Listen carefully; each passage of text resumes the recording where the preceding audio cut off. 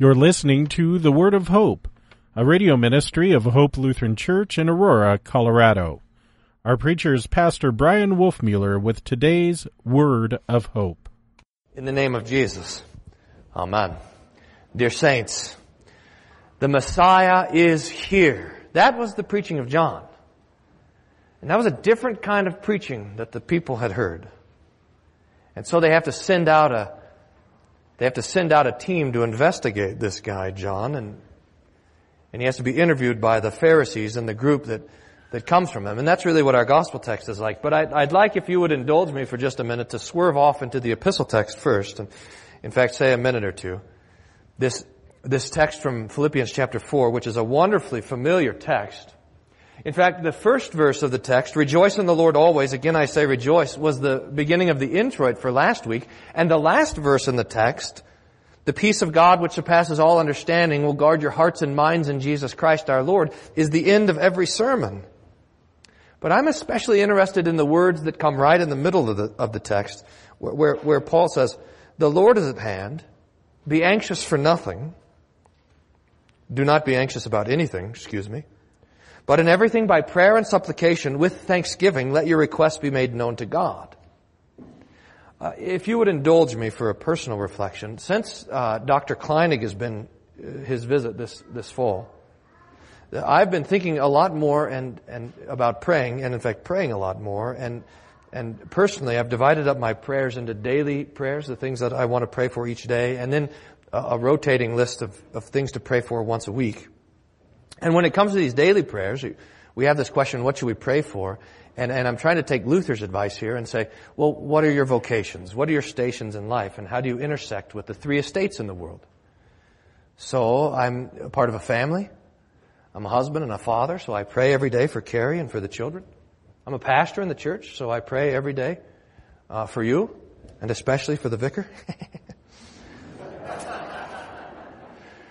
I'm a citizen.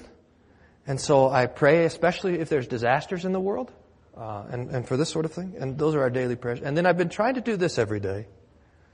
I've been asking myself this question. What am I worried about? And the answer to that becomes the content then for my prayers. And because of this, there's always plenty to pray about, right? And when the prayers are done, there's very little to worry about. And this is what Paul's getting at. He says it like this. Do not be anxious about anything, but in everything, by prayer and supplication with thanksgiving, let your requests be made known to God. Our worries, says St. Paul, are reminders to pray. Peter says it like this, and this is 1 Peter chapter 5, verse 7. Casting all your anxieties on Him because He cares for you. Casting. I mean, the image is, think of someone that's bailing water out of a boat.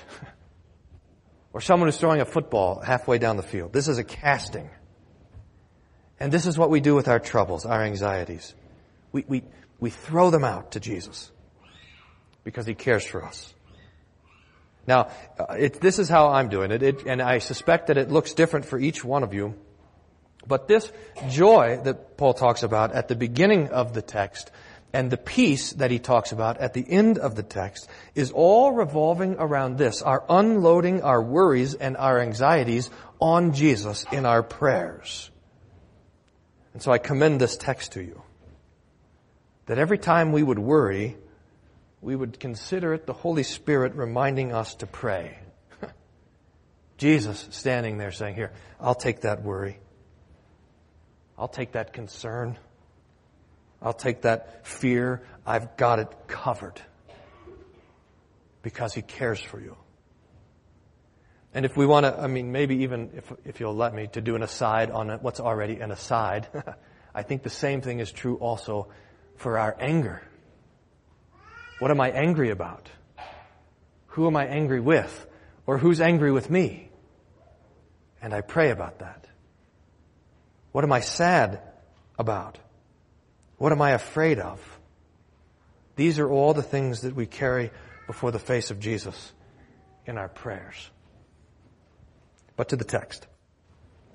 This first chapter of St. John, his gospel, is echoing with the voice of another John, and that is John the Baptist, who came preaching repentance and baptizing for the forgiveness of sins.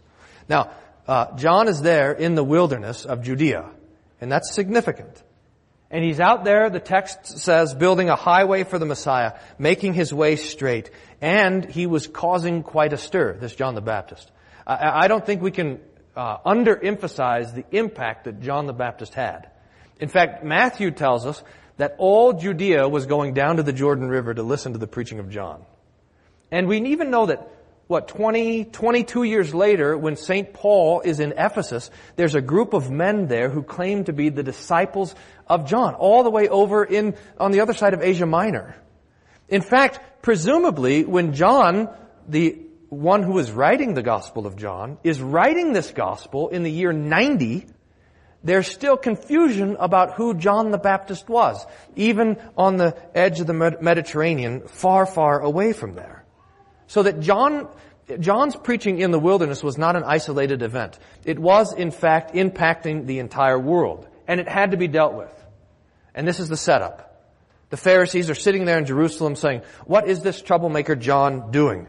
What's all this trouble he's causing? Why are people not coming to our church anymore? And they're going out to the church on the edge of the Jordan River. So they sent a delegation there to investigate John and his unauthorized preaching. And especially they're interested in his unauthorized baptisms. So this delegation gets to John and they start to interview him. Are you the Christ? No. Are you Elijah? No. Are you the prophet? No. Now, we have a little bit of work to do because we even heard it last week in the gospel text that Jesus said of John, if you can accept it, he is Elijah to come. And there's been no greater prophet risen in all of the world. No one greater than John.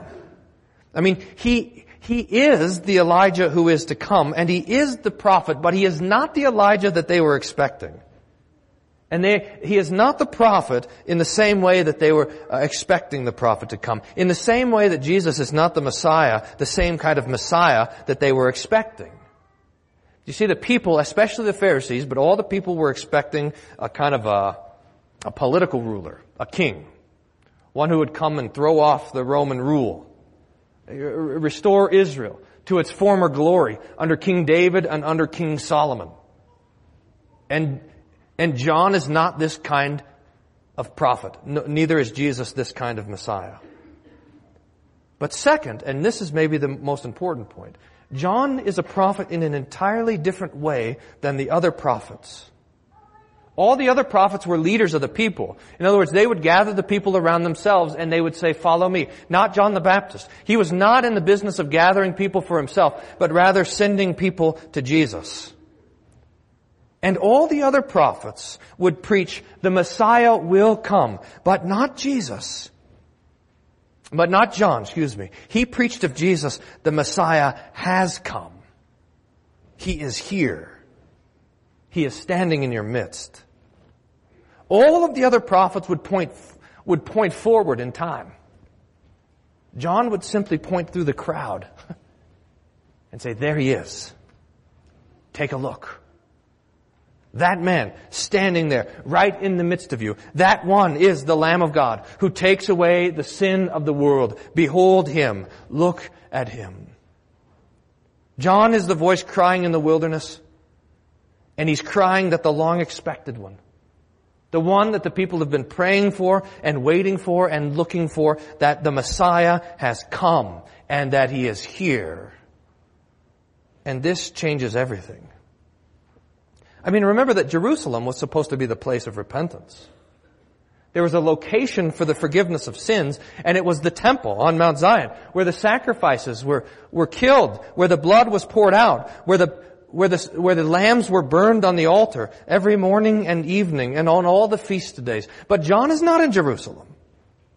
He's down by the Jordan River, baptizing and preaching and forgiving.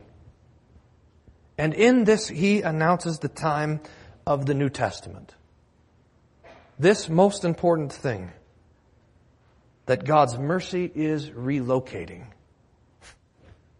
It was, if you were an Old Testament Jew, If you wanted to find God merciful, you would go to the temple. But now, we find the mercy of God where Jesus is. The temple, which is the biggest of big deals in the Old Testament, is not that big of a deal anymore. In fact, the manger, where the cows are eating, is the big deal. Mount Zion, the most important of important places, the holiest of holies, which was a big deal in the Old Testament, is not a big deal now. Now we have the muddy Jordan River, and the upper room, and the wilderness, and the hill stained with the blood of 100 executions. It is wherever Jesus is. That is where God's mercy is. That is where His kindness is. God is in Christ, smiling and taking away sins. So we hear the Advent preaching of John the Baptist. Jesus is here. And this is good news. It might at first, or maybe the more we think about it, not seem like such good news. With our consciences loaded down with care and dripping with sin and stuffed with guilt. I mean, we know, when we consider our own sin, that the holiness of God is not necessarily safe for us. But look, Jesus comes not to condemn the world, but to rescue it. Jesus comes not to punish your sin, but to take it away. That's what He has in mind when He's dying for them. And it's what Jesus has in mind when He was absolving them just a few minutes ago. And it's what Jesus is thinking about when He puts His body and His blood on the table. That He will be the one to take away sins. That He is the one who forgives you. That He is the one that has for you righteousness. And so we hear in this great crescendo the Advent preaching of John. Jesus is here, and we rejoice. We rejoice that God has put Himself even in a manger for us. Jesus is here, and we rejoice because He's on the cross bearing your sin and suffering in your place. And Jesus is here, even here today, in His Word and His sacrament, to do what He always does, to love you and to forgive you your sins. Jesus is here. Amen. And the peace of God, which passes all understanding, guard your hearts and minds through Jesus Christ our Lord. Amen.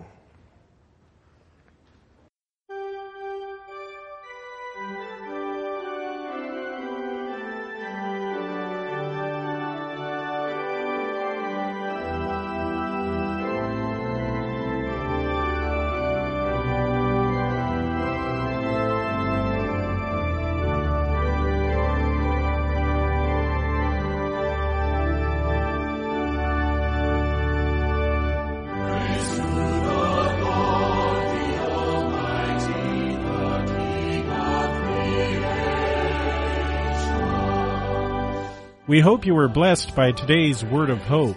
Hope Lutheran Church is located at 1345 Macon Street in Aurora, Colorado.